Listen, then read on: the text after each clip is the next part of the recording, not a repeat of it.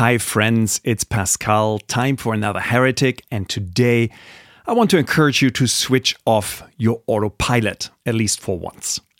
Now here's the thing, we all operate on autopilot some of the time. Autopilot is good. It makes things easier, allows you to focus your energy on the novel things in life.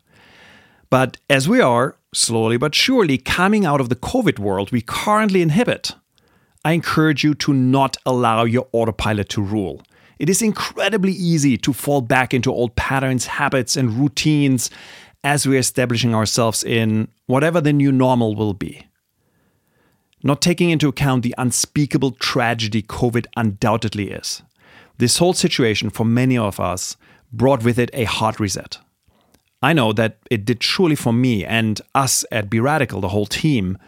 And I think it would be a crime to let this slip through our hands by not carefully and deliberately taking the things we want to bring forward from today into the future. Now, it is so easy to let your autopilot take over.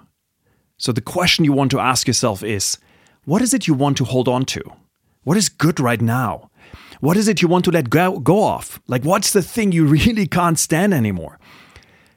What is it that you want to change as we are moving into this new world? Or simply, what is the new world going to look like for you? No autopilot this time, only deliberate actions.